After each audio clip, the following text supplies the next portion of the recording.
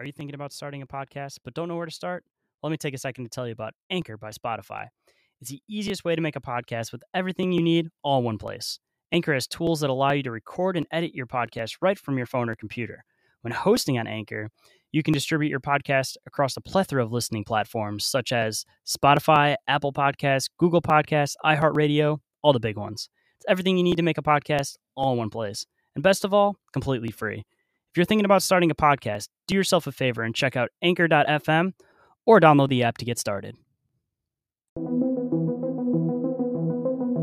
The reality we live in can be a very strange place. Most of the time, fact being stranger than fiction. How will we ever start to understand this reality we live in unless we question everything? Join me and a guest as we unravel the mysteries of this reality, one topic at a time. This is Inquiries of Our Reality with Shane Jones.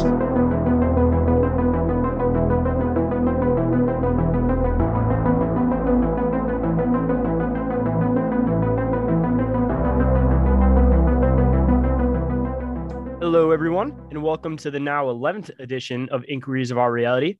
Today, I have my very first paranormal investigator. His name is Ben Stephenson. He is the founder of Central Utah Paranormal. How are you doing today, man? I'm doing great. Thanks for letting me come hang out with you tonight. Really appreciate you coming on the show and making time to tell us about what you do, man. So I guess to get started, why don't you tell us exactly what Central Utah Paranormal is and what you do there? Okay, so I was trying to come up with a name. So I've been doing this since about 2016, roughly. It started more as a hobby, but I always wanted it to be something bigger, right? So I wanted a name that could also represent where I'm from, but also be kind of an acronym, if that's the correct term, or synonym. I can't remember the right word now, but so I came up with Central Utah Paranormal, which also stands for Cryptids, UFOs, and Poltergeists, because we cover and we have everything from like skinwalker stories around here to Bigfoot stories, UFOs. Lots of people here have had their own, like, not necessarily UFO abductions, but UFO stories, and lots of haunted places and haunted homes. So with poltergeists. So I did it by myself when I was doing it as a hobby. So I actually worked around some places that were haunted. And so I just went and got some stuff that I could bring to work, like, nonchalantly, because I worked night shifts a lot. So sometimes the people that I worked with were like, what the hell are you doing? But I also had friends that are actually now on the team that I worked with that really got into it and would help me. And they started carrying their own, like, digital recorders and stuff like that to help me catch all these different kinds of voices and stuff. And so then after doing it for a hobby for a couple of years, like, I hadn't gone into anyone's homes. It was just really work, or me going outside looking like an idiot, because people that don't understand, you're walking around, hey, my name's Ben and I'm just here to talk to you. And everyone, like, people that don't know what the hell you're doing, just I was the weird guy. Looks like you have schizophrenia or something. Yeah. But so eventually we had a guy move in, and he started working with me. He started talking about, he's like, man, all this weird stuff, like, happens around here. He's like, it doesn't matter if it's daytime, nighttime. And so they're like, oh, well, you should talk to Ben. Like, he's into all that weird stuff. And he was like, okay. And so he approached me one day and he was like, so, like, I hear you're into this stuff and you're into the paranormal and you've wanted to kind of start investigating, like, for real. And I was like, yeah, but I've been trying to find someone to do it with me, because it's really hard to start, like, a team project when you're the only one doing anything, right? And so he was like, well, I'm going to buy some stuff. And I told him, I was like, hey, like, if we're really going to do this, like, I already had a website built. I had everything. It was just sitting there, just waiting for the right person to come around. And So I was like, here's the name, here's everything that I have. This is kind of my vision. And he was like, I love it. Let's go with it. And so I got a shirt, and my flag back there, my wife is actually the one that made our first logo. So that's our very first logo that we ever had. But yeah, we got together and we started up, and we have 4 official team members, including myself, but we have a lot of people that also, like, when we do stuff, they come and join in and help out. And so it's growing. It's taken a long time to get to where we are now. So I can't wait to expand. So what kind of equipment do you use when you try to find paranormal activity? So I would say that our team is more communications based.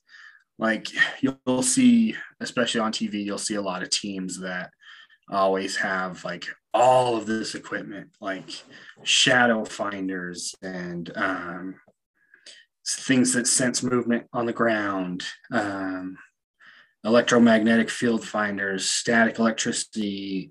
Like, there's all these different kinds of tools, and I have some of them. But what I found worked the best, especially where we mostly help people in their homes and in their businesses, was to find out who was there, why it was there, if it wanted to leave. And, kind of like, if you even jump into like I tried to think of it as being like a detective, like the who, what, where, when, why, and how. Like, and we were able to answer those questions using dowsing rods, which we could ask yes and no questions. So you could, I can explain that a little bit better later if you want. But we also have spirit boxes that sweep radio stations, or we'll just leave it on white noise. And it's believed that spirits can use the white noise fields to create words. And I've gotten a lot of voices just from static. Like, it's super crazy. And trying to explain it also, because it's like, I don't know how it works, but I know it does. So we also have some motion sensor devices. So we'll lay a few out like in a row and be like, hey, can you walk towards us? And on my very first occasion, when I started with my first partner's name was Randy, and we were out in the middle of the desert in this fort that was built in 1840, and it was a mud fort. So it was built completely out of like mud and straw by a bunch of cowboys. And in like 1860, it was during some of the Native American wars. And so we're out there, and we're in one of the gun rooms, one of the cannon rooms, and we laid out some of these motion sensor lights, and me and Randy are standing on the farthest corner on the inside, so we're facing the only exit unless we decided to jump one of the walls, or something. But so Randy, you'd have to know him, but he's like a 70s surfer dude, so everyone's just like, whoa, dude, whoa. And so he's in the corner, and he's like, hey, buddy, like, hey, we're here to talk to you, and I'm your friend. This is my name. I just want to talk to you. Would you mind coming closer to me?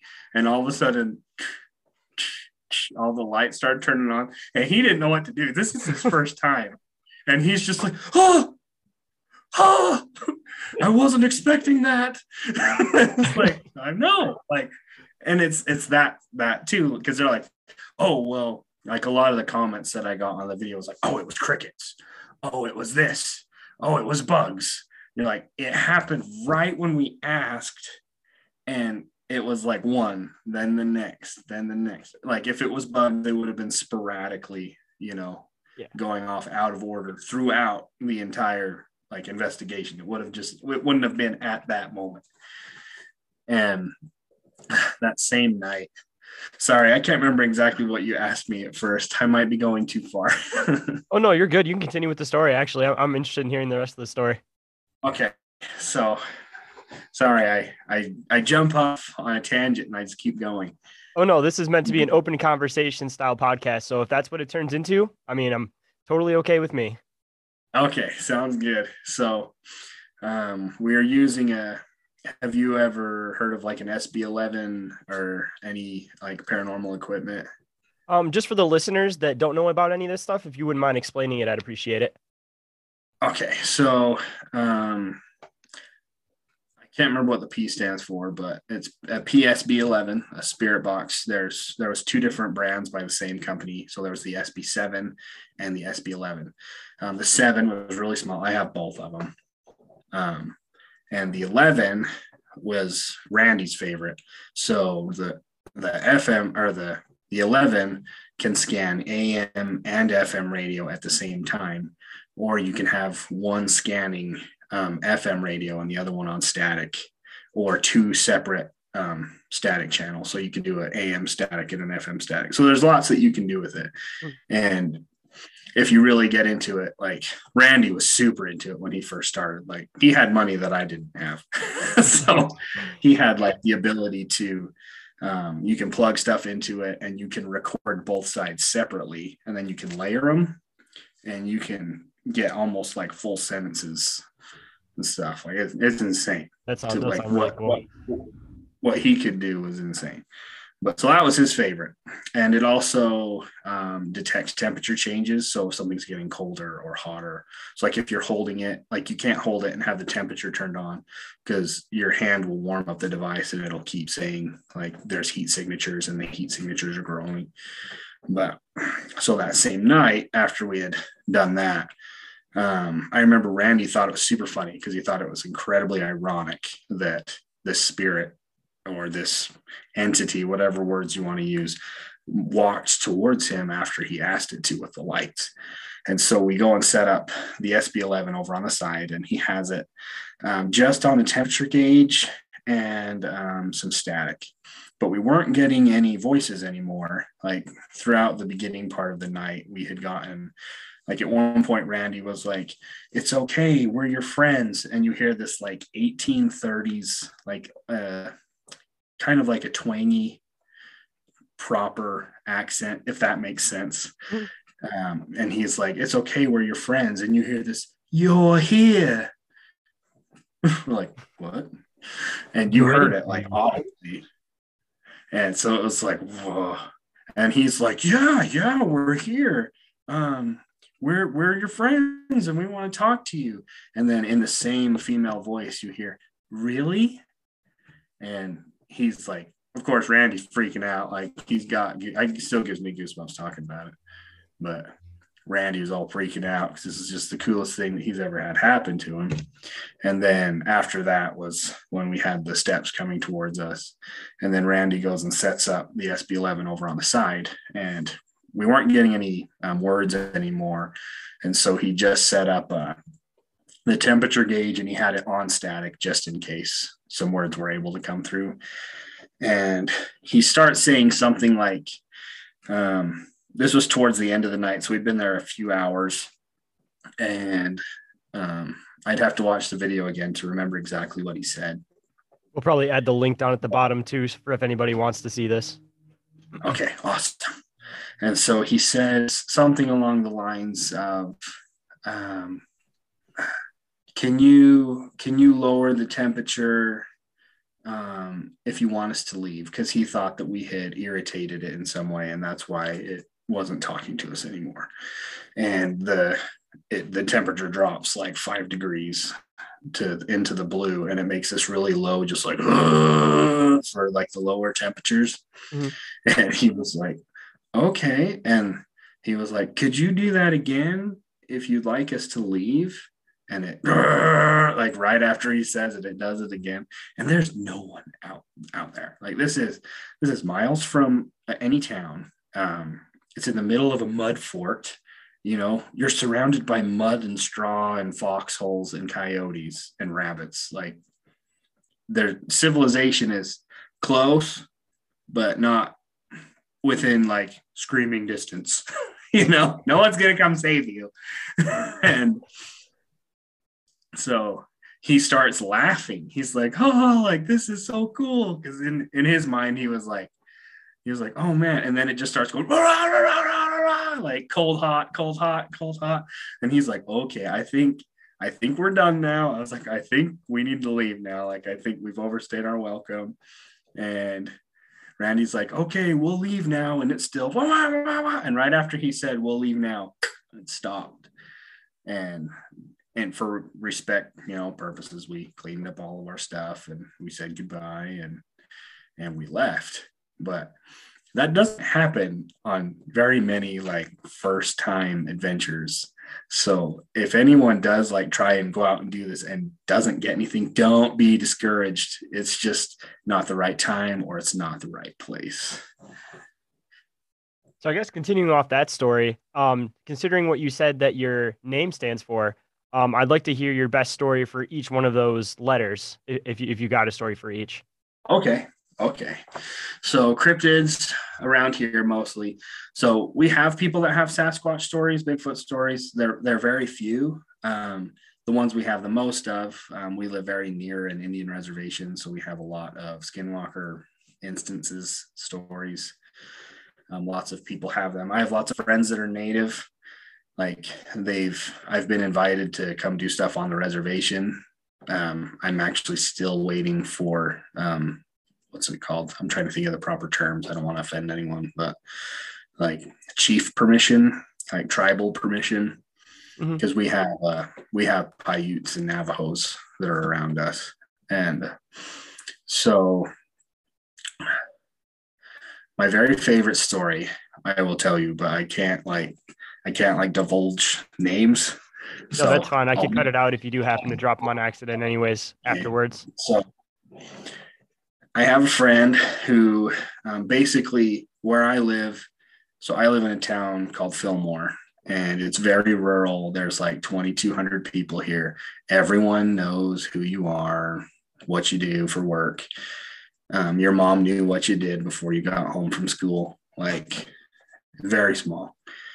And so my friend has a job that its literal title is cowboy, which for some people they're like, what? Like, no, and like it is. That's his job title. And so all year round, he rides a horse along the mountain with all of his other cowboys, and they rustle up all these cattle and they move them to the top of the mountain. And then as the winter gets here, they move them farther and farther down where they can still get grass and water. And then they corral them for the winter. And then as soon as things start to warm up, they push them back up on the mountain. And that's what he does all the time, year round. He's been doing it for years. I mean, he's almost 50 now, and he started in his teens. So like he's been doing this for a very, very long time. And one particular instance, he took one of his kids out with him. And he was like, okay, like this is where we're going. They're on the top of the mountain. And so he gave his kid very specific instructions. He's like, okay, so I've got these ones over here. I want you to circle back, a mile, half a mile, and see if you can see any cows or anything that we've missed. And they're like, oh, okay. Like, I'm okay, Dad. I'll go do it by myself on the mountain. And I think they were like 14 or 15. And so sure enough, they go and circle around, and they get to a point. And so in our mountains, it's mostly Quakies, pine trees, sagebrush, oak trees, oak brush. So there's this clearing, and then there's all these trees along the side. And they look down and they see what appears to be a woman in some type of like older clothing. I guess you could describe it as more of like a older style of maybe saloon clothing in the 1800s, like pioneer clothing. And she yells out like, hey, do you need help? Are you okay? Like, are you okay? And because she doesn't see a horse, doesn't see anything. Like this person's all alone and they're trapped on the mountain is what is going through her mind, right? Mm-hmm. And all of a sudden, it just looks at her and then it runs at her, but not on 2 feet, on all fours. It just starts running at her. And she's on her horse, so she just turns around, takes off, and she gets back to her dad. She's like, Dad, this just happened and I don't know where it is. And he just kind of like, oh, you're okay. It's just come here. And he said that they just went off and like they got off their horses and they said a prayer and they felt better, but they felt like they should still move on. And so they got on their horses and they left. But he has so many stories. Like I have tried so many times. I'm like, because what I want to do, I want to just record him telling all of his stories and just put them all in a book because they are insane. But they all pertaining to skinwalkers. Yes. And that's what I imagine, because like if I was to see something like that, something that looks like a human from a distance that ran at me on all fours, that's the direction I would lean towards. And most of the stories that we hear are like that, but it's not always someone like it's not always someone running towards you on 4 feet. Sometimes it's like full like native garb running at you on 2 feet. Like there's just lots and lots of those stories, and I can share more of those later if you like. I have quite a few. I was going to say, before we get into the other stuff, I always am intrigued by the skinwalker conversation. So any other stories you want to bring up on skinwalkers, I'd be more than happy to hear. Okay. So,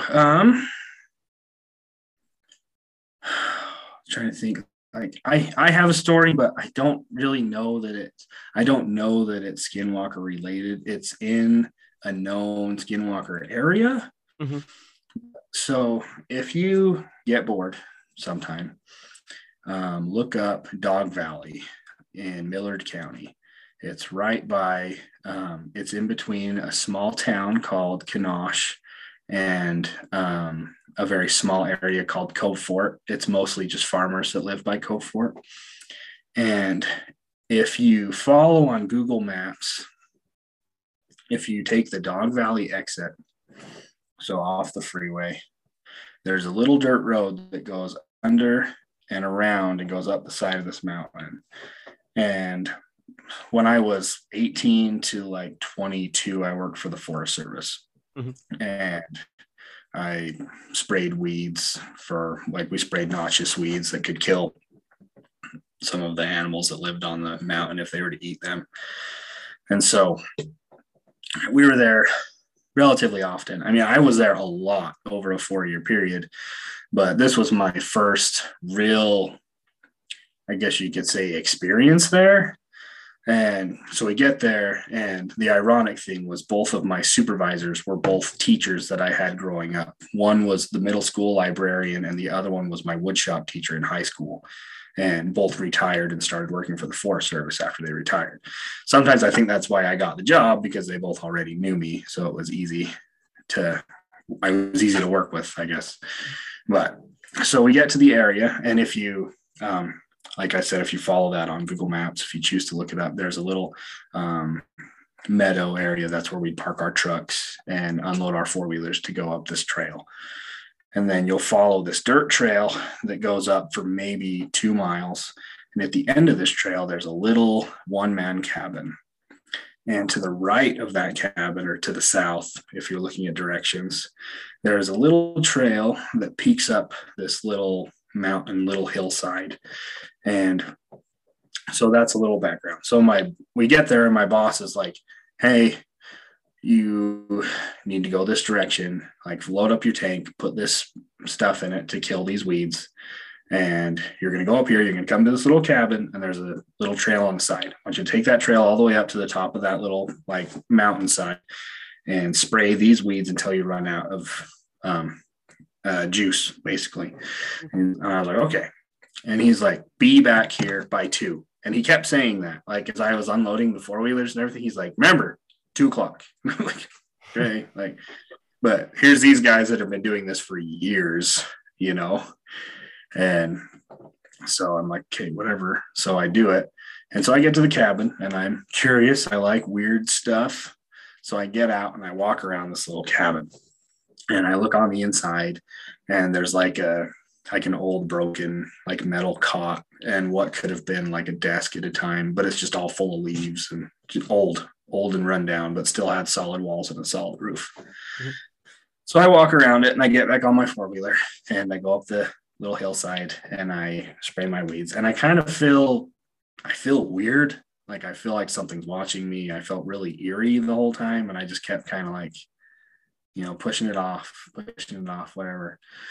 And I didn't feel like I was up there for very long. And I start coming down the same path. And when you're coming down the path, and again, if you look at this on Google Maps, you'll see it. You're always facing that cabin as you're coming down the hillside. And you have to go at a certain speed and at certain angles because the tank on the back of your four-wheeler is so full it can tip you over if you're not, careful. And when I start coming down, I look at the cabin and I can see something very different. And remember, I just walked around this cabin. I looked at it, what felt like maybe 45 minutes ago, and the whole side of this cabin is now covered in blood. It's just red, steamy blood. And I'm like, holy shit. And so I start coming down and I can only go so fast, but I'm still looking at this thing like, when is whatever put that there going to show back up, And so I go down as quick as I can. And I get right down next to it. Sure enough, like I'm looking right at it. Now I'm like 10 feet away from it. And I'm like, this shit is real. That is blood. And that is crazy. And I fly back to the truck. And I get back there and my boss is pissed. He's just like, where the hell have you been? We went looking for you. It's 3:30. And I was like, what? Like, there's no way it's been that long. Like I wasn't up there for that long. Like I didn't even empty my tank. They're like, were you just digging around? I'm like, no. And so I was like, this is what just happened. And this is what I saw. And the one just like, just stares at me like, are you sure? And I was like, yes. Do I look like I'm not sure? And so I finally convinced one of them, the one that was terrified, stayed there. And my one supervisor and one of the other guys that was just like a year or two older than me jumped on their four-wheelers. I was like, come on, like, let's go. And like, we hauled up to that little cabin. And guess what wasn't there anymore? Of course. Blood. Nothing. Cabin was there. You could see my footprints all around it from where I walked around it earlier. There was no other sign of life and there was no blood on the side of that cabin. Sounds almost like it could be Skinwalker, but it could also be some type of like paranormal type story. Like something may have happened with the old rundown cabin at some point. And maybe it was some kind of certain time thing, and that's why he was saying 2:00. Like he kind of knew something was up at that cabin. Yeah, and that's so I always like after I like got into this and started reading more about that kind of stuff, I understand it more now as kind of maybe a residual energy, something that happened there that replays itself, and if you just happen to be there at the right time, you get to see it too. But some other stories in the same area, like people would be there camping. And they would hear just these like god awful noises that they couldn't explain. And they were there for like a deer hunt one winter, and they woke up one morning and went to go kind of look to see if they could see some tracks or whatever where the sound was coming from. Couldn't find any tracks or anything that would lead them to understand or believe what this noise was. But then in the middle of 3 trees was a deer hanging upside down that had its throat cut and had been completely skinned. And it was just sitting there, and there was no footprints around it, just blood directly underneath it and snow. But So it sounds almost a little Skinwalker related to me personally. Yeah, I always get goosebumps when I talk about those ones. But I guess I can jump to the U now if you want for UFOs. I can come back to cryptids anytime that you like because I have lots of those stories. Actually, better yet, say we got a little while here still. If you want to do a couple more cryptid stories, and then we can hop into the other ones. Okay. So let's go for, let me see. I wonder if I could try and remember the name of the lake. Say if you want to, too, the most, let's say, like, horrifying or most vivid cryptid story, possibly saved for last. And then after that, we can hop into UFOs. Okay. So do you want that one now? Yeah, we can do that. And then all else fails, we can always come back around to cryptids because I definitely love talking about cryptids. Okay. So this is another. So this one didn't necessarily happen in Utah, but it was where I learned about it, was in Utah. So I went to UVU, Utah Valley University, from 2008 to 2010. And I originally went to school for criminal justice. And one of my professors was what would you call him? Like one of the directors for the FBI. Mm-hmm. Super cool guy. Lots of crazy stories. So at this point, he's almost 70 and he's just bored. So he's offered to teach these classes. And I was starting my job at the Forest Service early that year because it was like a seasonal job. So when I wasn't in school, I was doing that. And I explained to him, I was like, hey, I'm going to miss the final because if I'm not there on my first day, they can technically like fire me, like let me go. Because I told them I could be there on that day, not knowing I had a final that day. And he was like, oh, if it's for work, I'm like, no, that's fine. And so I go to work that day and he tells me like, okay, come back on like Friday or Monday and you can just take the test in my office and I'll just sit in here with you. And I was like, oh, okay. So I go back and we started talking about Native American folklore. He loved like all of the, I guess just Native stories, the drums, the singing, the spirituality of all of it. And I have lots of friends that are Native. So he was asking me some questions and I can't remember exactly what brought it up. And he was like, so do you believe in some of the more strange beliefs or the strange things that some of the natives are afraid of? And I was like, are you talking about skinwalkers? And he was like, well, for a different word. And a lot of people use the word, I'm probably not going to pronounce it right, but I believe it's Yi Naaldalushi is the way the natives say it here, which means he who runs on four legs in like direct translation. Mm-hmm. So I apologize if I didn't say that correctly, and so I told him my story, the story I told you about the cabin. And he was like, well, do you want to hear are you comfortable with me telling you some stories? And I was like, oh yeah, definitely. Like, please. And so he starts telling me, he's like, I was very young. I'd been working in the FBI for so long, and he was sent to a place near the Four Corners, but I believe it was more off the Utah border into Arizona. I'd have to look up the boundary to remember exactly what tribe it was. I believe it was a Navajo tribe. And he had been dispatched there because people were coming up missing and animals were being attacked in the night, and they could not discover or find out what this was or what was killing all of these animals or causing these issues. Mm-hmm. And so he's like, this is like my first real case. So they ship him out there. And this was still very Native, like very still held tight to their beliefs. It was very like mud hut, straw roof, very, there's a word I'm looking for. I just can't think of it right now. Like very traditional culture still. And so he got there and he had a translator because they all spoke Navajo, if I remember correctly. So he's going around and interviewing some of the people there, and no one really wants to talk about, like, especially natives, especially, they don't like talking about skinwalkers, period, because they believe that if they talk about them, they'll come for them or their family and their loved ones. Like if they talk about it openly, like they're terrified of it, which to me makes it feel, yeah, which totally makes me feel even more real to me, if that makes sense. But so he says first night, he's like, I've got he took like a sleeping bag kind of setup.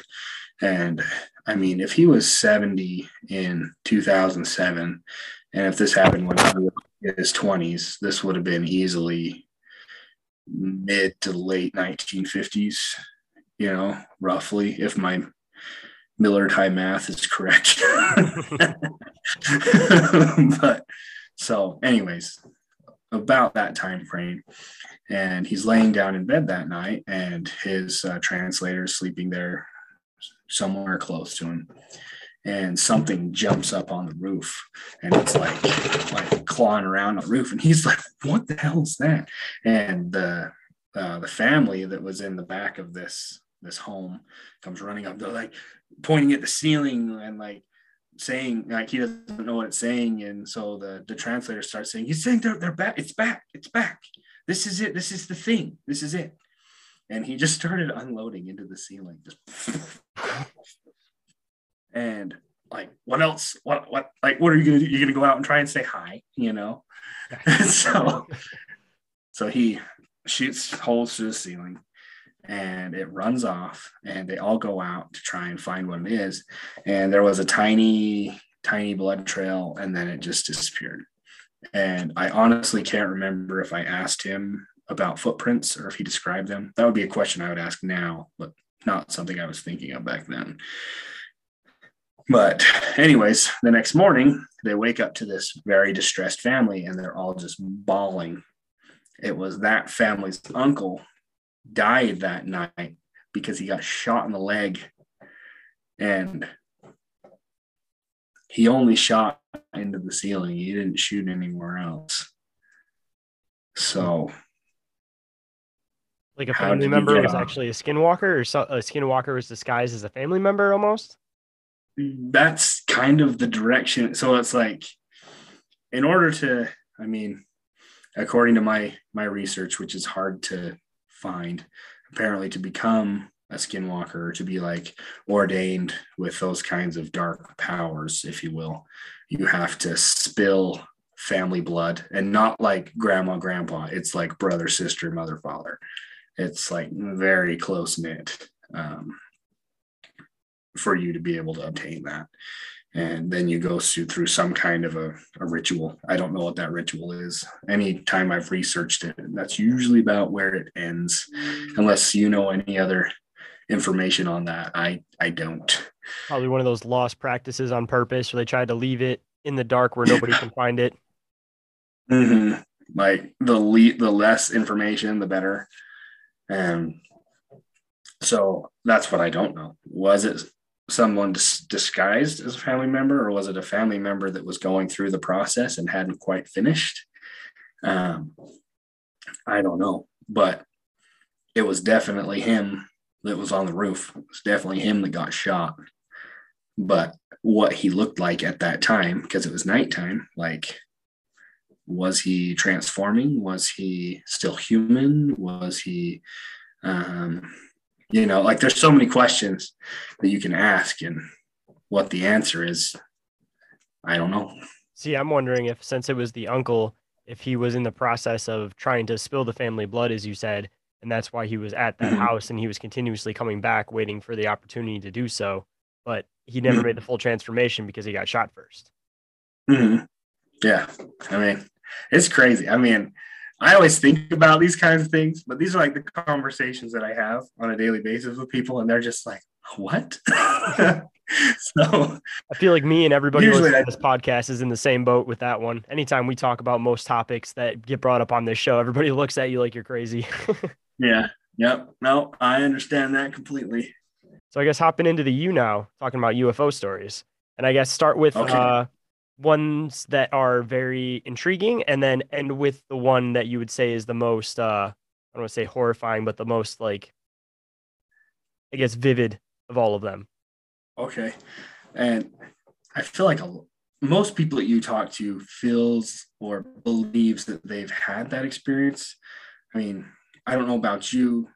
Like, have you ever had like a UFO experience or seen what you believe could have been? Me personally, there was one specific day that I don't remember where I was at exactly, but I was looking in the sky and I saw 3 red dots, and they were all close to each other, but they stayed in the same spot for about probably like 10 minutes or so, because I was sitting in a parking lot eating food, and then I watched all of them scatter into different directions, and they're all in different spots in the sky, and then they all came back, and then they all zipped out and went away, and it was me and my girlfriend that saw it, and that was probably the most relatable one that I was never able to explain. And if somebody can explain it, I'd love to hear it. But as far as I'm concerned, it's an unidentified flying object. Yeah, I would agree with you completely. So I have a very vivid one, and I don't know, I feel like I have a lot of experiences, but I've only had, I would say, I've had the one crazy UFO experience, and I've had one that was just like, what was that? And like one when I was younger. So when I was growing up, I've always, like, I got into ghosts and like that kind of paranormal stuff much later in life. I was super into alien, space, and UFOs when I was a kid. Mm-hmm. So growing up in this super small town where everyone knows everyone, I guess I've always just been known as the weird kid, which is fine. I don't care. It's a badge of honor. Yes. And so in third grade and fourth grade, they have this mandatory project that you have to do. And they called it the Great Brain Project. So in third grade, I did something on like the world and weather changes. And in fourth grade, I did UFO sightings. And my mom was like, she's really supportive of my weirdness, I guess, which is nice. So my mom took me to the library and she helped me find any books that she could find on UFOs and abductions. And she'd like read them to me. And like, cause some of them were like big, you know, for a fourth grader, it was a lot of information. So she would kind of dumb it down to where I could understand. And then she helped me draw them all out on this big, like, science project board. And I did my my little project, and I presented it to my fourth grade class. And at the time I thought, oh, you know, everyone loved that. That was so cool. And now everyone's going to think I'm cool. No, it didn't happen that way. But shortly after, I was living at the same place my parents live now. And I was sitting on the porch and I was looking west towards, they kind of lived off of Main Street. And so I'm looking this direction and I see this. And it always kind of pisses me off because all the sightings I've had, except for one, have always been the standard, like cylinder round shape that's like, woo, which kind of bugs me, but that's what I saw. And I see it move across, and my grandpa was home. My grandpa lived next door. And so I run across to his house. I'm like, look at that. And he's like, it's a plane. I was like, planes don't move like that, Grandpa. That's not a plane. And that was like my very first one. But growing up around here, so I live in Millard County. So it's the largest landmass with the least amount of people. So there's only like 10,000 people in our entire county.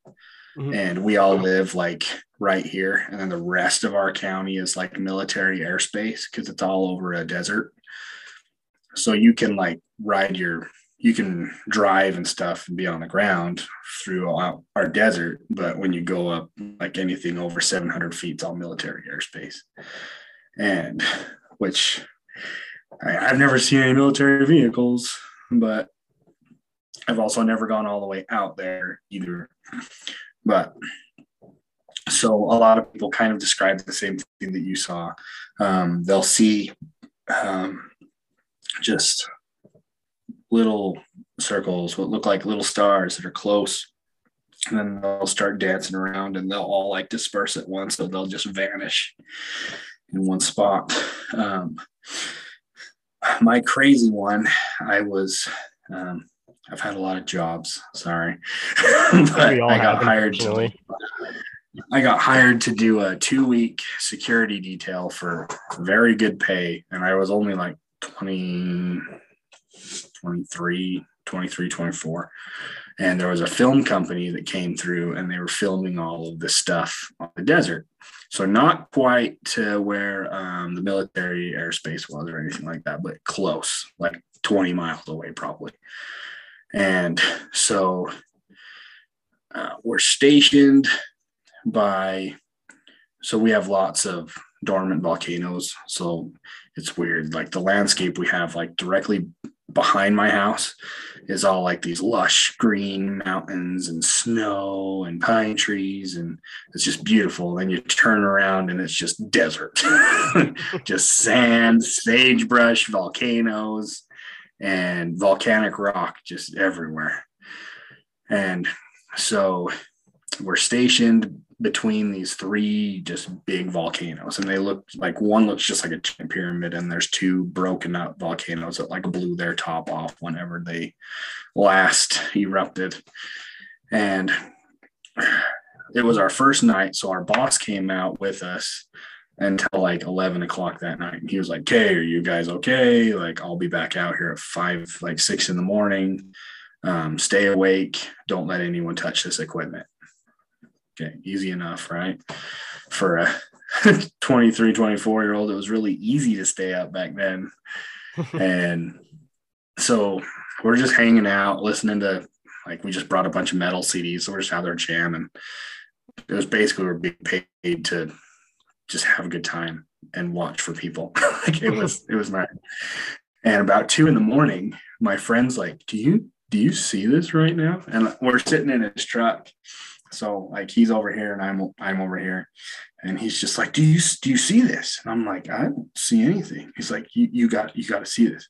So I try to like maneuver myself around, but I can't see whatever he's seeing. So I get out of the truck, and he's gotten out of the truck now, and he's just standing there, just staring up above this, the larger volcano that's right next to us. And probably 200 feet up is this pulsing just cylinder, and it's moving, but it's moving slow, and it was pulsing these different colors on the very bottom. And I can never really remember exactly what the colors were, but I remember them being kind of like a bluish green, like yellow. And it wasn't that there was like 3 different colors, it was that they'd change as it pulsed, if that makes sense. Mm-hmm. And we just stood there and watched this. And it was probably like 2:30 in the morning at this point. And we're just like, it's not going anywhere. And we can kind of watch it like move up and down and maybe to the side, but it was never like this fast moving. It was like it was observing something. And the next thing we know, our boss is pulling up behind us, and we're both asleep in his truck, and it's 6 o'clock. And we have no idea how the hell we got there. Almost like an abduction story almost, because a lot of people say they don't remember how they got there when that happened.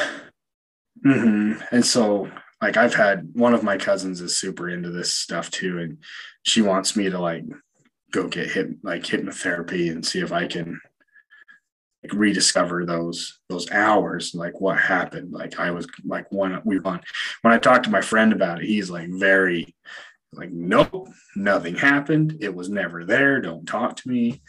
Like, he completely denies the entire thing. I'm like, but where did the time go? Like, we didn't have the same dream. We didn't see the same, you know what I mean? Like, we had the same experience. Yeah. We can't just write it off as it didn't happen, because it did. I'm sorry that you don't want to believe that it happened anymore, but it did. And how did we get there? Where did we go? What happened? Like, I've never felt different, if that makes sense. Like, I don't feel like, almost like I can be Men in Black thing, where it's like your memory gets almost wiped, so you can't remember any of it anyways. Yeah.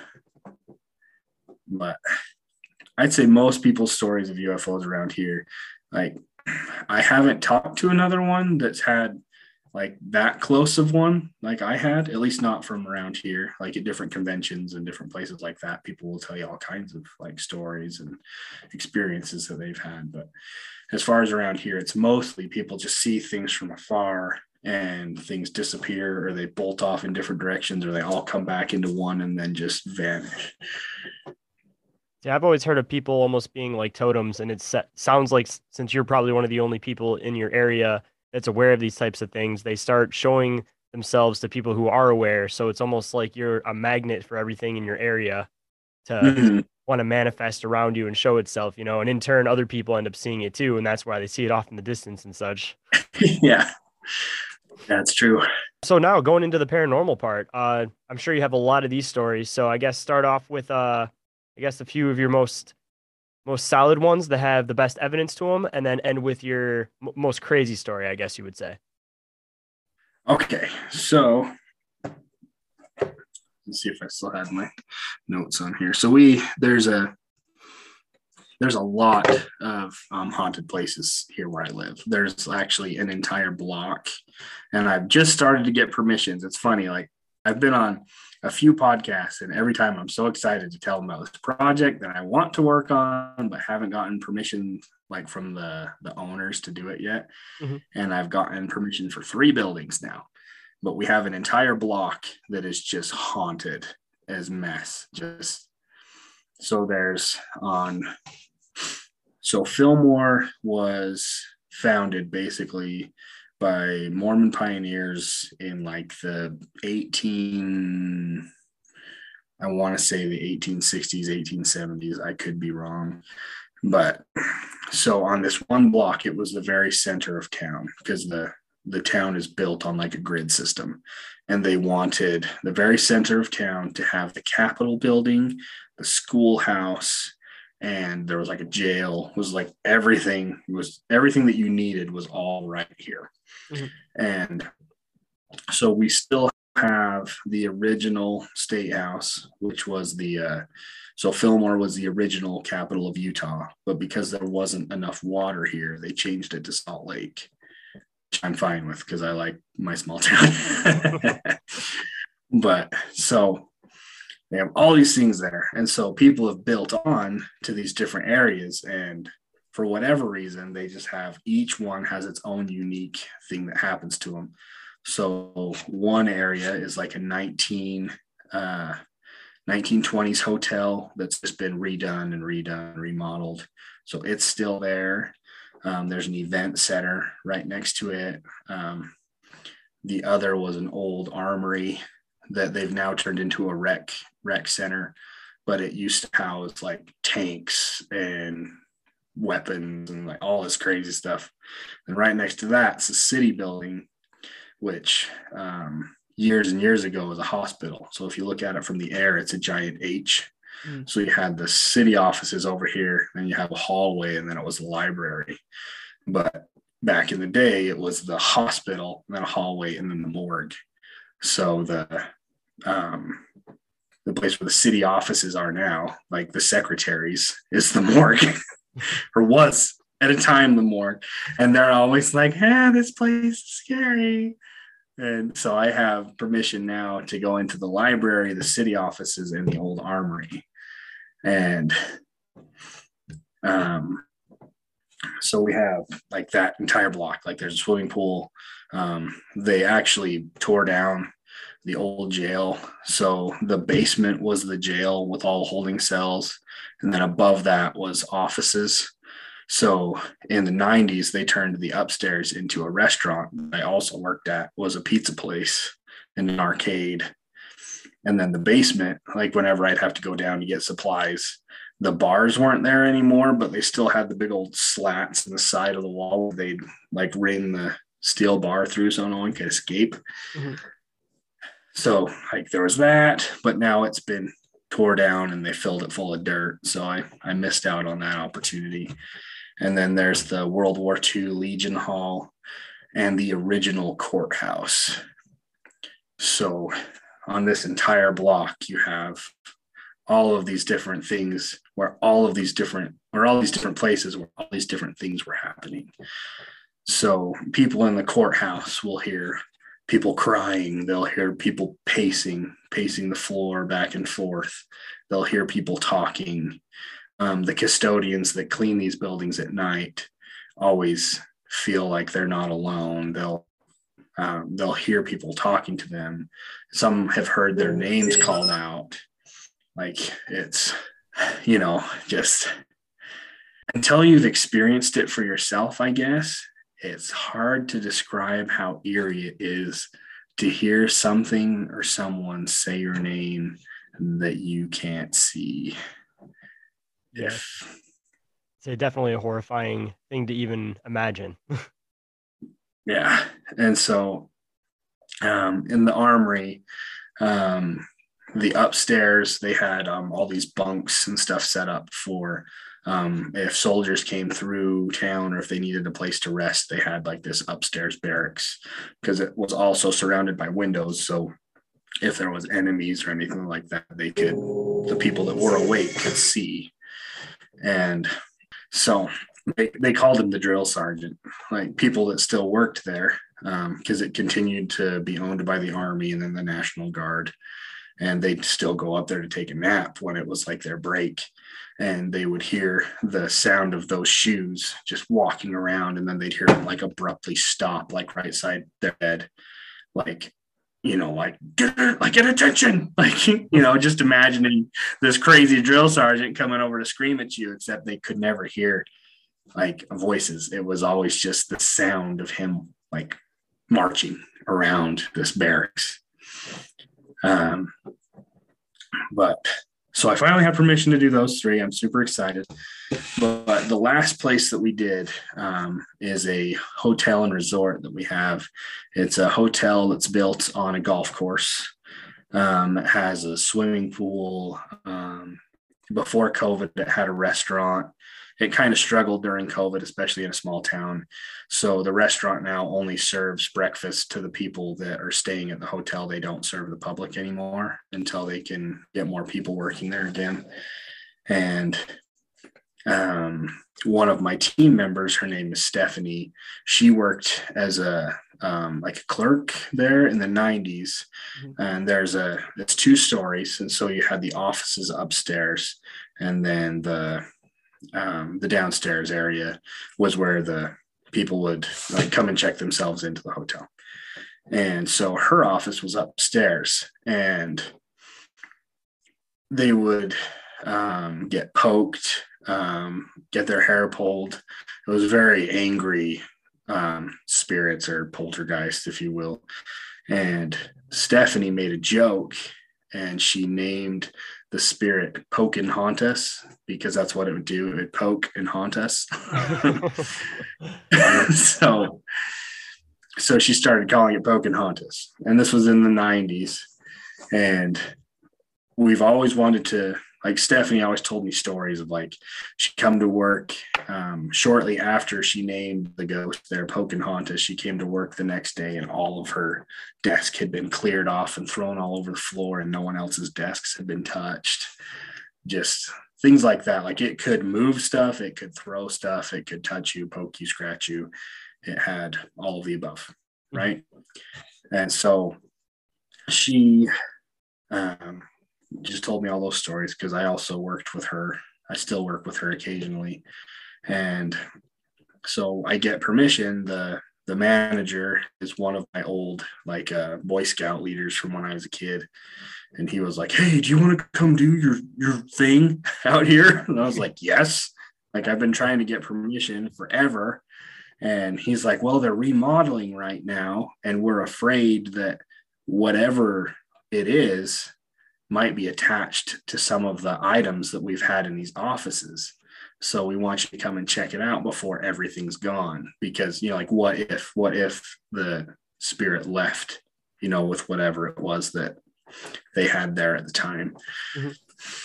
And so they had emptied out mostly one room, and all of the stuff was still in this other room. And so it was kind of an empty space. There was like some chairs and stuff in there. And so I went in and I set up, my wife bought me a device that's called a Scare Bear. It detects movement, shadows, touch, and EMF readings around it. And it has a different sound for whatever it is that it's sensing at that time. Mm-hmm. So I was super excited to try this out, right? So my first, she gave it to me that day. So I was like, yes, I get to use this tonight. And so take it in, and I set it up on this chair. And we've had a little bit of a session. Like, I've tried to get EVPs, which is electric voice phenomena. For anyone that doesn't know, it's when you use a very sensitive recorder that's sensitive enough to obtain that voice that's trying to speak to you.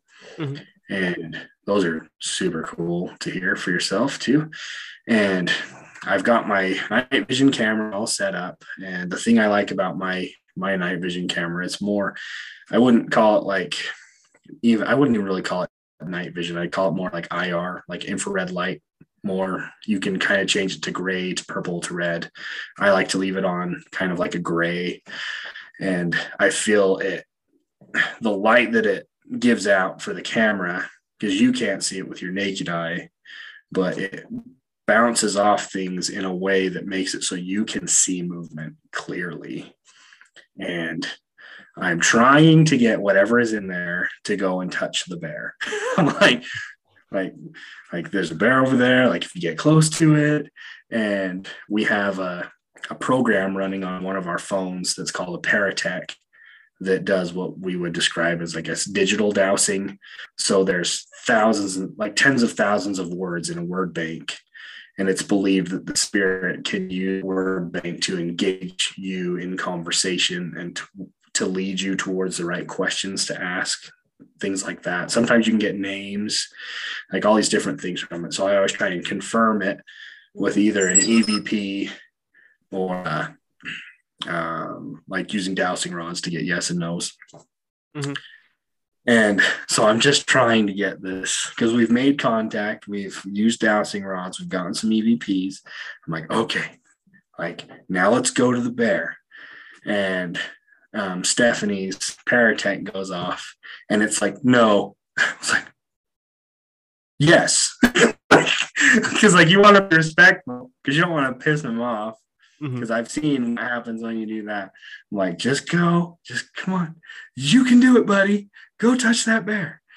And so I'm like, okay. And I can't remember exactly what I say. This is one of our last videos on Instagram. Like I just posted it maybe a month ago.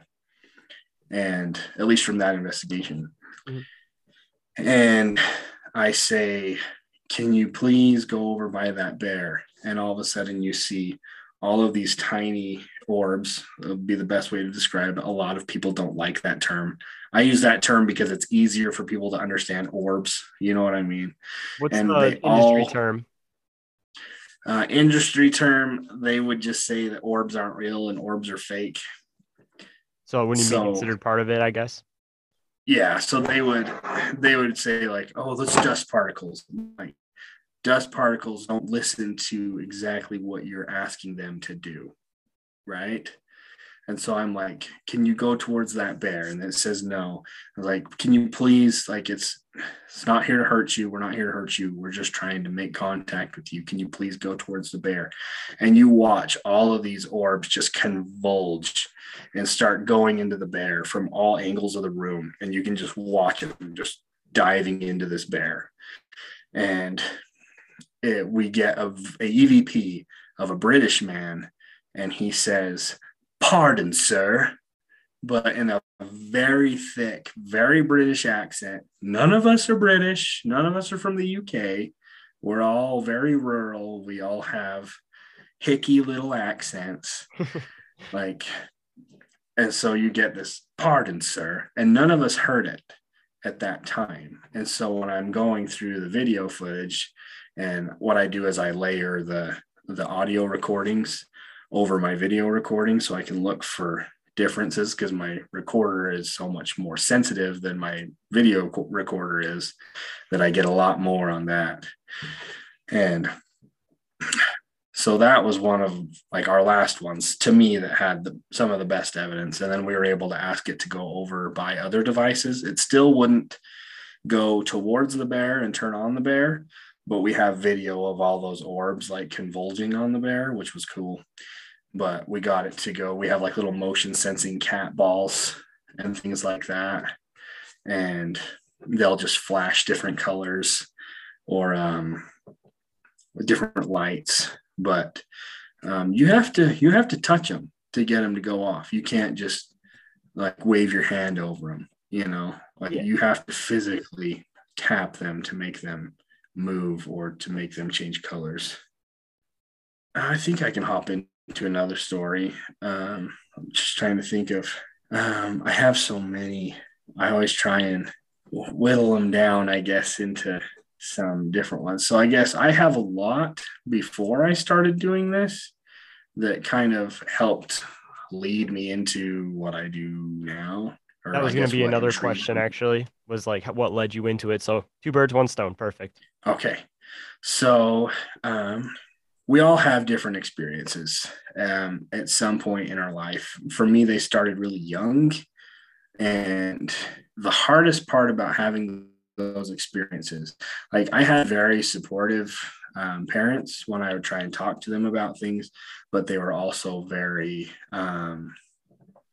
what's the word I'm looking for? I don't want to say like non-believing, but Skeptical? very skeptical. That's a good term. So I'd be like, this is what I saw, or this is what happened. And it was a wild imagination. Like that's all that is. You just have a wild imagination. You're thinking of all these things in your head, like you're making yourself see these things because you're thinking about them, kind of thing. Or is it the opposite that you see them because you think about them? Yeah. And so one particular night, and I think I've only ever told this on one other podcast. I can't remember for sure. Perfect. Almost an exclusive story. So, sorry, I was pretty young. I was probably 9 or 10 years old. And we had just moved into our new house, and I believe it was cold. I remember it had to have been winter because I had a lot of blankets, and I had the corner bedroom in the house, so my room was always cold, which I preferred because I was always hot. But so I woke up in the middle of the night, and so to kind of describe my bed, so my door, like if you came right into my room and opened my door, there I had a wall right here. There was no dressers. It was just my bed in the middle. I had a little twin bed, and I had one of those old school tube TVs that you thought you were so cool that you had, even though they were only like 12 inches big. I remember getting one out of a And garbage can one day when I was like 6 and thought it was so yeah, cool having it at home, set it up with the wire hanger. I had the Super Nintendo hooked up to it so I could play Mario like right next to the screen because that's the only way you could see it. And so if you were looking in from my door, I had 2 windows right here, and then I had a single window that was across this way by my closet. So my bed faced this little window, and I woke up, and I remember like I never had blackout curtains or anything like that as a kid. So it was always just the blinds that we had. And I see something, and it's like hunched over. And I remember seeing long hair, and I did the like I'm laying in bed and I'm trying to figure out like, what is this? Do I say anything? Do I do anything? Do I ask? Do I call out, to my parents? Like, what do I do? And I decided to just watch it for a second. And so I watch it, and I see as it starts to turn. And in my head, I'm like, nope, not today. Nope, not looking at you right now. And so I got into my bed. I was already in my bed. So I laid sideways, and I covered my eyes with the blanket, but I left my mouth out so I could breathe. And I felt something kind of crawl up onto the bed, and I felt something tickle my mouth. And creepy as hell. Then I just covered my whole face, and I just went to sleep. I was like, go to sleep, go to sleep, go to sleep, go to sleep, go to sleep. And so I try and explain that to my mom like the next morning, and she's like, there wasn't some old lady in your room with hair, And I'm like, there was. And so I told this story to one of my now she's one of my team members, her Stephanie. I talked about her earlier. Mm-hmm. And she was like, oh, you got visited by the old hag. And I was like, what? She was like, the old hag. And so we're at work. So she jumps on the computer and she's pulling up all these stories. And most of them were related to night terrors. There's another one like sleep paralysis. Oh, like the where people will wake up and they'll like see something like holding them into the bed, and they have this scary looking hair. And I was like, no, mine was like a big, like a a healthy witch. She was a big looking witch with long hair. But the more she explained it, she's like, no, that's like this story, the old hag. And I can't remember exactly how the story goes, but that's how she explained it to me. That was one of my very first instances that I got, or like visually that I saw something. So as time went on, I would have just little things here and there. I had a friend that he scared easy, and I kind of like to mess with him sometimes. And he thought I was messing with him, and I wasn't. So we're in that same house, and we kept hearing these like knocks, and I'm like we're the only ones in my house, and we're like 13. And so I remember being like, hey, like, let's try and talk to whatever that is. And he's like, no, let's not. And I'm like, let's try. And he's like, well, you do it. I'm not going to do it. I'm like, okay. And I'm like, hey, if there's someone here, I think I saw it on a movie or like a paranormal show. I don't know. Because I don't think I would have consciously been able to think about it on the spot at that age. Mm-hmm. But maybe I did, but I don't want to credit myself for it because I really think I saw it on a show. And I was like, hey, like, if you're there, if someone's talking to us, can you knock again? And it knocked, and I was like, if you want to talk to us, can you knock twice?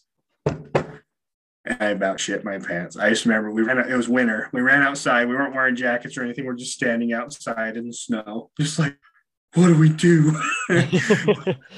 Do we tell it to go away? I remember he said something like, let's pray it away. I'm like, I don't know if that works.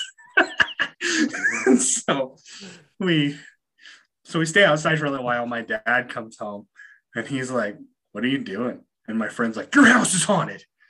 And my dad's like, our house isn't haunted. And I'm like, I'm pretty sure our house is haunted. My dad's like, our house isn't haunted. And then my friend left. He just like literally grabbed his shit and ran home. And then it was just me and my dad. And I wasn't going to go inside and be like, do you want to talk to my dad? You know? Definitely. So the next one I was going to tell you. So I grew up in Utah. I grew up in a fairly religious town. Most people are LDS, Catholic, Protestant, Baptist. Like we have lots of different Christian religions here, right? Mm-hmm. And so I grew up around that, and I still follow, my beliefs. And so when I was, how old was I? So when I was about 23, I believe I turned 23. I decided to, and this is kind of a, what's the word? I don't share this story very often. So this might be a first timer. So here's an story. Here's an exclusive story. So, I served a mission for my church when I was 23 till I was about 25. And I did it in California. And there was I was, I guess you could say, a different missionary in a sense. Like a lot of people kind of go out and I feel like they force religion on people. And it's not what I'm about. I like talking to people about things that I believe and things like that, but I don't ever want people to feel like I'm telling them they have to believe what I believe, because I don't believe in that, if that makes sense. Yeah. And so we would be walking around, and this would happen all the time. So in January, I remember it was New Year's, I got in a really bad bike accident.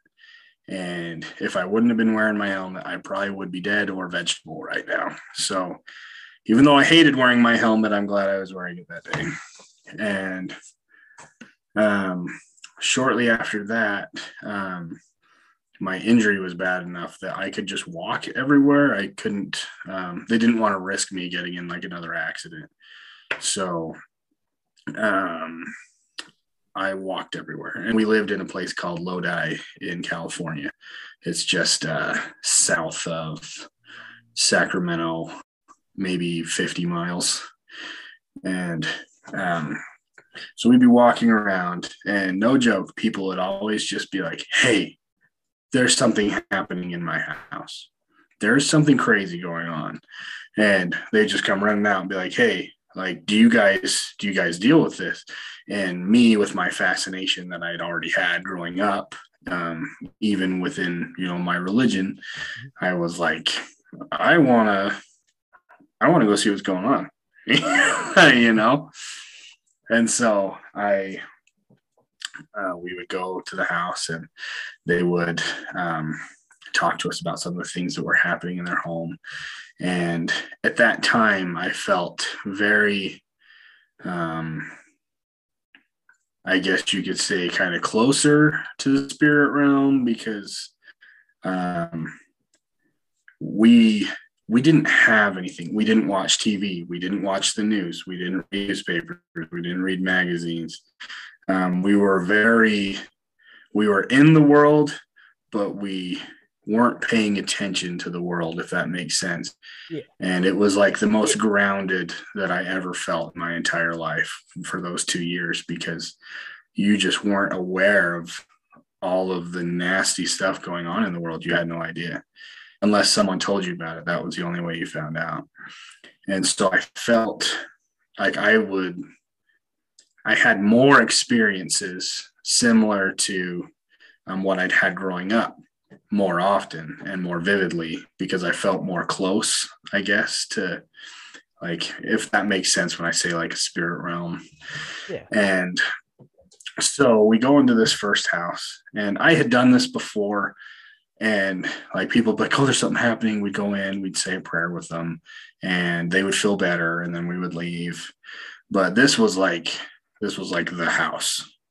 And so we go in, and as we walk in, I look up, and as you walk in the door, there's a set of stairs right here. And then there was like a living area that led like into a little door that led into what looked like a kitchen, because we really were only in that first little room. And this lady comes in, she's like, please, like, sit down. Something's wrong with my dad. And she was probably in her 30s. Dad's probably close to his 60s, 70s. And they're obviously taking care of him. But what I forgot to mention, so we came inside, and I looked up the stairs, and at the top of the stairs, I could see this, like, I don't want to call it a black mass, because I could see through it, but it was this floating looking gas that was outside of this door. And I learned later that I was the only one that could see it at that time, because I asked the other missionary that I was with later, and I asked, like, we came back to the home later, and I asked the mother, or the daughter, however you want to describe it, if she had ever seen it, and the answer was no. But anyway, so she sits us down on the couch and starts talking about how my dad's been weird lately. He's very angry. He's never been this way before. He doesn't have dementia. He doesn't have any of these mental disorders, or not disorders, but any of these mental health crises. He's never had these. Like, they've been to the doctor. It's not showing up on any of these devices or x-rays or CAT scans, whatever they were using. And I was like, okay, like what's he doing? And she was like, he'll talk. Like, strangely, he talks down to me. He talks down to other people in the home, and that's not like him. He's never done that before. He's always been a very kind, like a very loving father, like grandfather, cares about everyone. And I was like, well, I feel like you have something here. And I wasn't like, it's right there. I was like, there's something here. I don't know what it is. I don't feel good. Like, do you feel good in the house? And she's like, no. And so anyways, I gave what's called a home blessing, where you basically like bless the home, bless the area, and cast out anything that may be evil from the home. And the missionary I was with had never had an experience like this before. And I had, but not to the extent of what was about to happen. And so I got down on my knees and I said this blessing. And I remember as the second I closed the blessing and said amen, you felt this whoosh come from the top of the home, which was by these stairs, and it went through the blinds and broke the blinds, and the blinds like split in half and just like poof, out the window. And I was like, oh, and she was like, does that happen all the time? And I was like, I've never had that happen. Usually you feel like peaceful or something afterwards, something like that. But then all of a sudden Dad comes out of the room upstairs and he starts walking downstairs and he's talking to his daughter, and he's like, oh, I feel like I haven't seen any of you for a long time. Like, how's everything been going? Completely normal. Like nothing had ever happened. Like nothing was ever wrong. He was completely sane. He was happy again. We went and visited him again like a week later because we would always walk by their house. And sure enough, they were like, yeah, whatever that was or whatever you did helped here. And so the next place that I lived when I was on my mission in California was a place called Placerville. And are you familiar with Placerville at all? No, I'm not. I'm from all the way in Michigan. Okay, so it's in El Dorado County. So it's it's where California gets high enough that they start to get snow. Mm-hmm. So it's in more of a northern California area. And me and my the other missionary I was with, his name was Travis, and this apartment that we had was just kind of like, you always felt kind of off, like there was just something wrong there, and we didn't know if it was like just the neighborhood or like there wasn't very many people that liked us. We weren't ever really treated very well. And so we're in our room one night, and like we pay for it ourselves while we're there, so we don't have very much money, so we live in pretty like small areas, small apartments. Mm-hmm. So you're always sharing everything. So we had this tiny room, and we had 2 twin beds, and mine was up against this wall and his was against this wall, and his bed faced this way into the bathroom, and my bed faced the other way, this way, I guess, and looked there. I had a window in front of my bed. Mm-hmm. And it's probably like 10 o'clock at night. And we usually went to bed pretty early because we were like required technically to get up at the same time every day. We had like this routine. And he's in bed and he starts laughing. He's like, oh, hey, dude. He's from Florida. He's like, stop touching me. And I was like, I'm not touching you. Like, no. He's like, I'm serious, bro. Stop touching me. And so I start banging on the wall because I'm laying next to it. And he's like, dude. I was like, what? And remember, I'm facing this way and he's facing this way into that bathroom. Mm-hmm. And all of a sudden the room starts to fill with this green light. And I wouldn't call it a light. I would call it more of like a dismal fog, kind of like you could tell that the color was green, but it wasn't a bright light. Yeah. Does that make sense? Yeah. And I look over at him and he's just sitting up in his bed and he's staring into the bathroom or that direction. And he's just white as a ghost. And I can just see like the color of his face just through this green color that I'm seeing. Mm-hmm. And I'm like, dude, what's wrong? And he's not talking. And I was like, if I turn around, like, am I going to freeze too? Like, I don't know what this is. I don't know what's going on. I don't know what's happening right now. And so he's still looking in the bathroom, and I start yelling at him, trying to break him out of whatever state he's in, whether it's fear, whether it's a trance, like whatever it is. I'm just trying to break him out of it. So I start yelling his name and I keep hitting the wall. And I'm like, you need to get up and turn on the light. Because like I can't end up where you are right now, like that's what I'm thinking in my head. Like if I end up where you are right now, what's going to happen to us? Because I don't know what's going on. And I finally break him out of the trance, and he jumps up runs towards the light switch because it's over by the bathroom and just turns the lights on and then runs back, goes into the other room where we had one couch, and he's just sitting in there with a blanket. And at this time, I've ran in there too. The light's gone. Whatever was there was gone. Now we've gone into the other room, and he's sitting on the couch, all like terrified. And I called our, like one of our leaders. I was like, I don't know what to do right now. And this is what just happened. And I didn't see it. And they're like, well, did Travis see it? And I'm like, well, yeah, he's struggling right now, you know? And so I talked to him, and I'm like, hey, like, do you want to tell him about like what you saw? And he's like, okay. And when he was able to like start like talking well again, he described it as what looked like a human mass that had no legs. Like it had the shape that would go down to legs, but then there was nothing like down here. Like the rest of the legs were gone. And it was wearing what looked like a greenish cloak, and it had yellow eyes. And he's trying to describe it.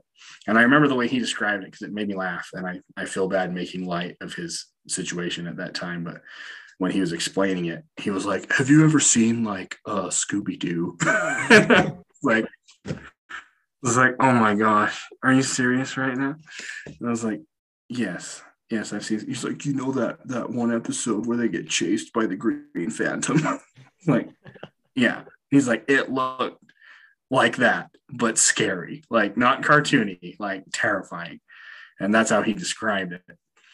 But so we ended up getting a new apartment, and I never felt that presence again.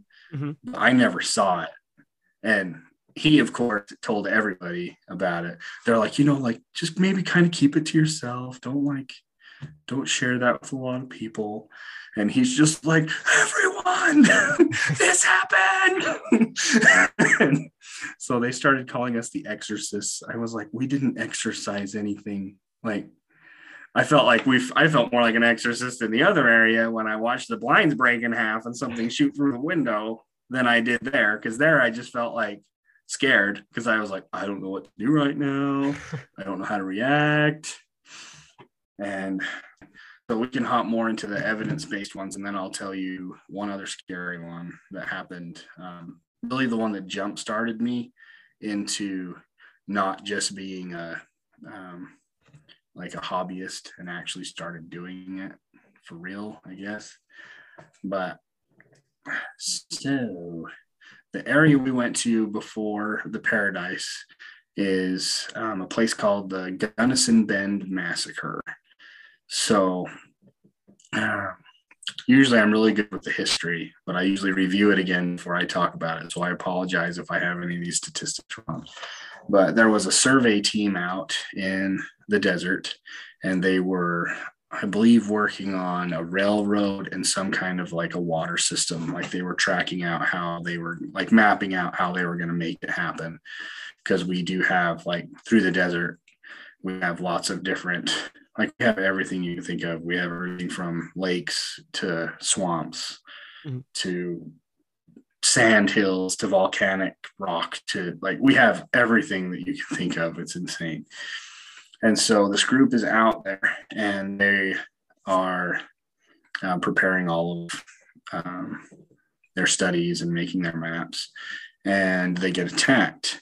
I can't remember exactly who they were attacked by. I believe it was some of the natives in the area, but I don't want to put blame on the wrong people, so don't quote me right now.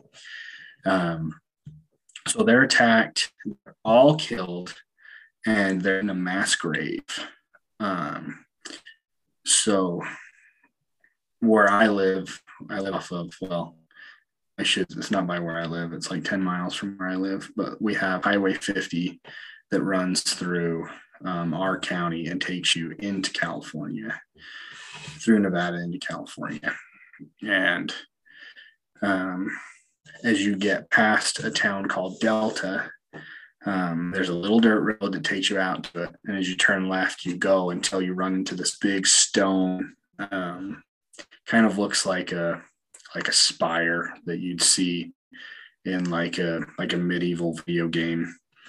And underneath that is believed to have all of the bodies of this mass grave. I believe there was 8 to 10 people that were buried there. And at the time, I didn't know that that was the actual grave marker. I thought that it was just in the vicinity, like that's where it was. So I'd like to go back and do stuff right on the actual grave marker. But we went on maybe a half-mile hike to the east of it.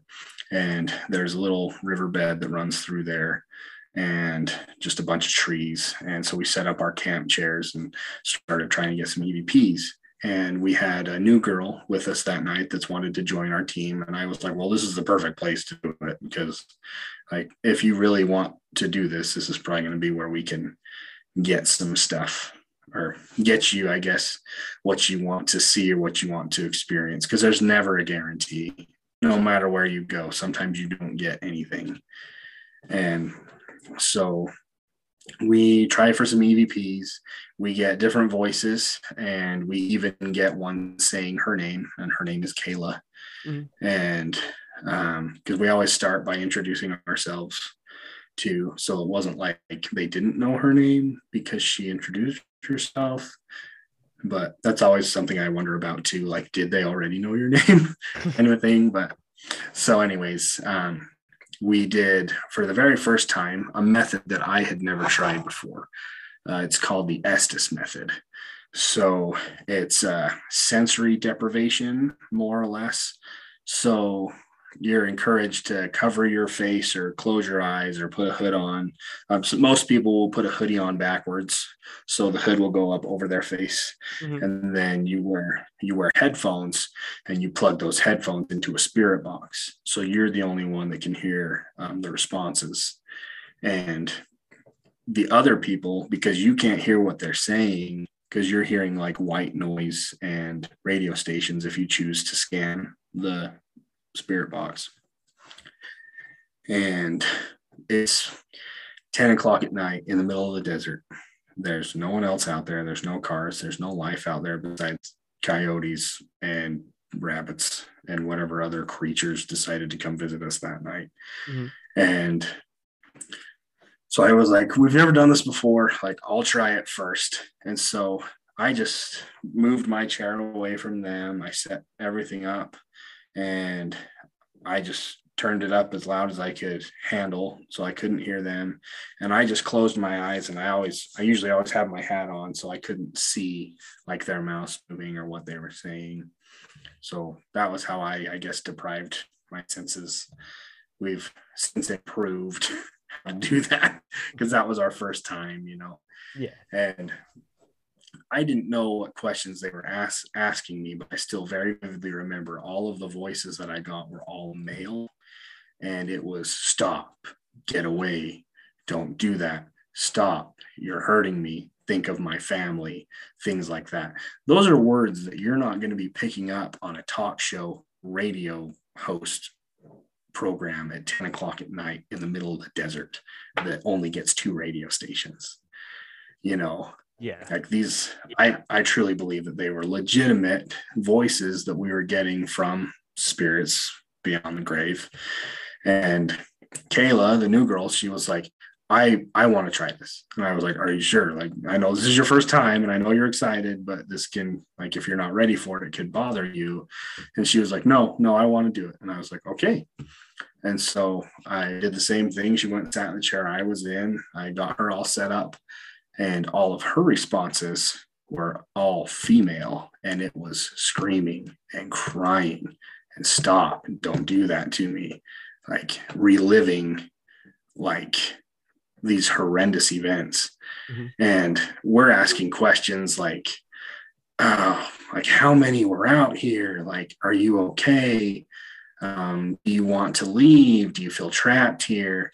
But the only responses we were getting was terror, crying, and screams. And then Kayla started like crying, like legitimately crying. And I went and tapped her on the shoulder. I was like, okay, like you're done.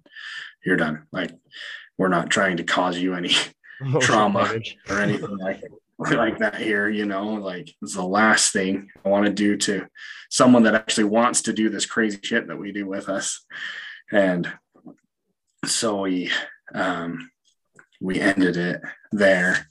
But when I got home and was able to, so have you heard of Audacity? Yeah. It's free audio program that we all love because we don't have much money that do this, because most of us do it for free. And so I drag all of my audios into Audacity. And if you zoom in to the actual file, you'll see where the spikes are. So if you're sitting in silence and all of a sudden you're seeing these spikes, that's where you focus. And so you just chop that area, and you like raise the sound. You can adjust the static so you can get rid of the white noise in the background, and then you just get the voice. And it's crazy, especially when I heard Kayla's name. But like, we've had other places where there was a mine shaft that caved in on people, and we were able to like get their last words, like their experience on In the same method? No, we actually just had our digital recorder out, and we were just like asking questions. And while we were just asking questions and things like that, we were gaining like this experience. One was like, "Oh no, the water's coming," or like, "I love you." Like, it was always like things that you would, I guess, say to someone that you care about right before you die. Like, and those ones are hard to explain until you hear them. A lot of the things that we do for people in their homes and in businesses.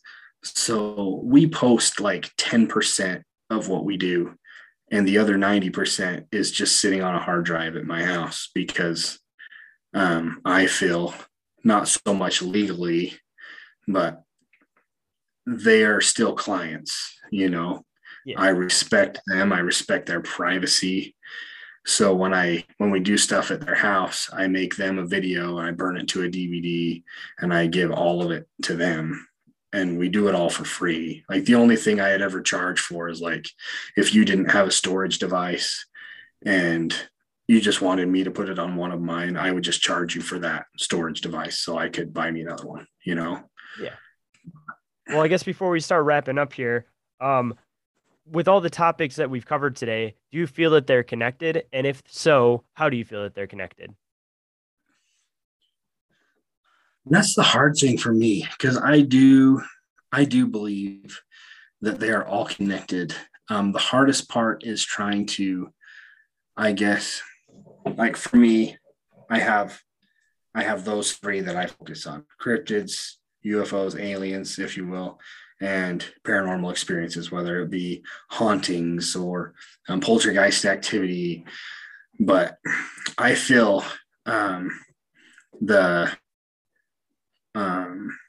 a lot of skinwalker stuff I can also attach to religion.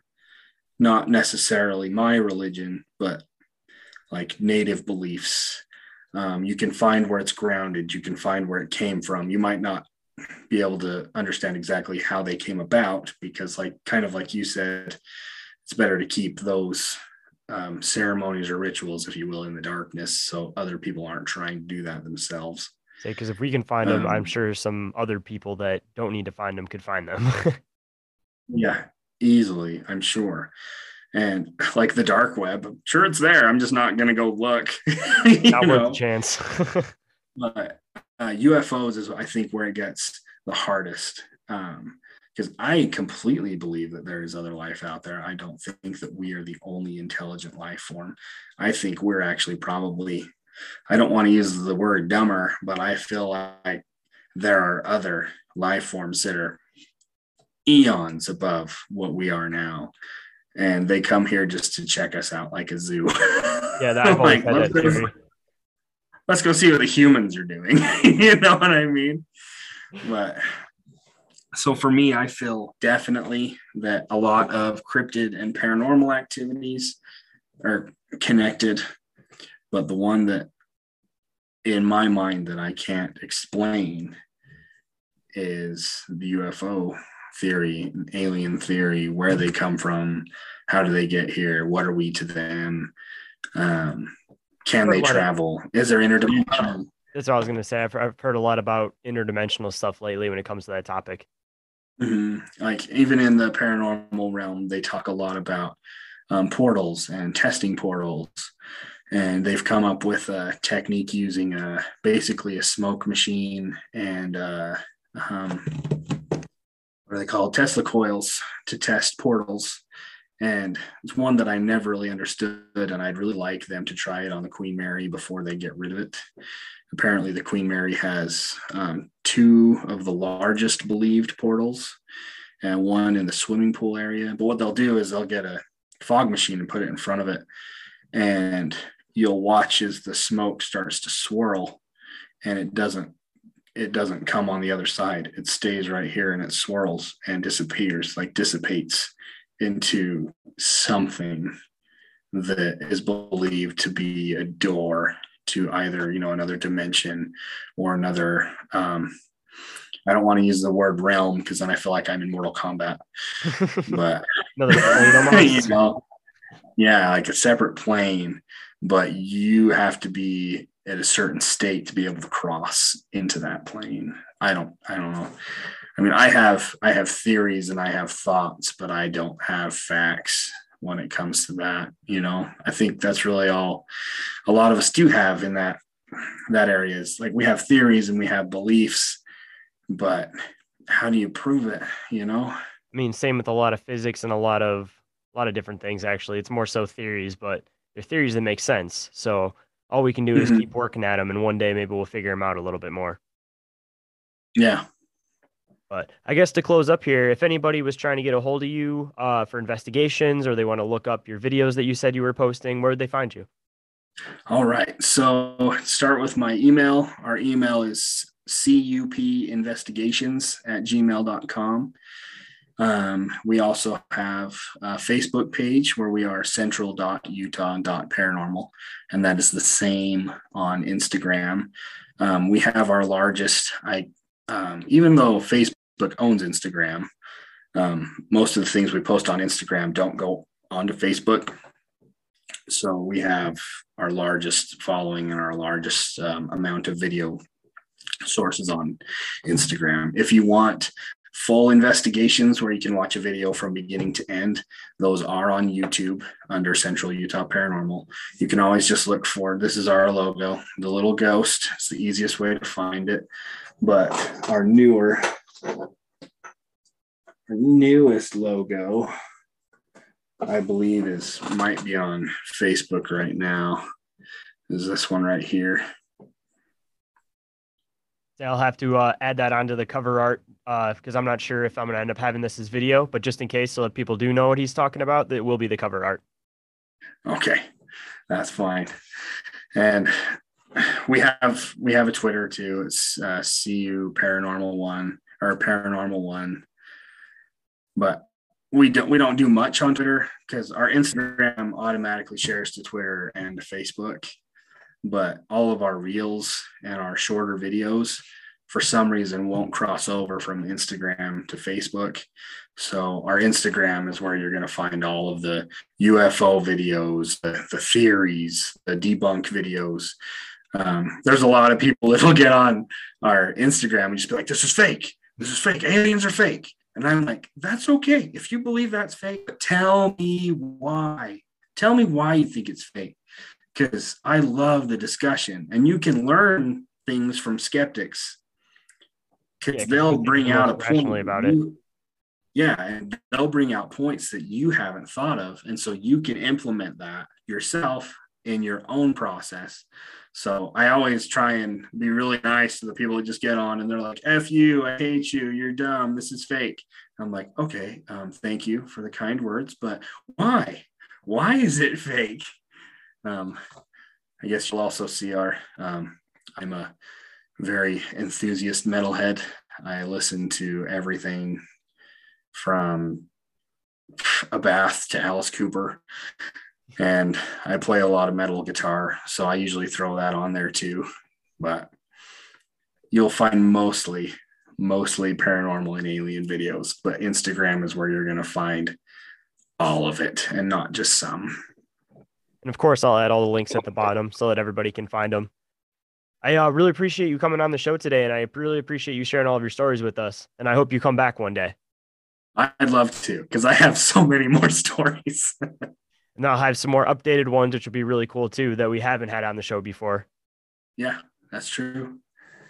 To everybody out there, I hope you enjoyed the show, and can't wait to see you in the next one. Have a good night, everybody. If anyone is interested in being a guest on the show, sponsoring the show, has a topic question for the show, or has anything they feel they can contribute to the show, please send me an email at inquiriesofourrealitypodcast@outlook.com. If you'd like to donate to the show so I can eventually do this as a full-time thing, please check me out on Patreon at www.patreon.com/inquiriesofourrealitypodcast. And of course, follow me on social media for updates on the show. For Instagram, it's going to be www.instagram.com/inquiriesofourreality. And for Facebook, it's going to be www.facebook.com/inquiriesofourrealitypodcast.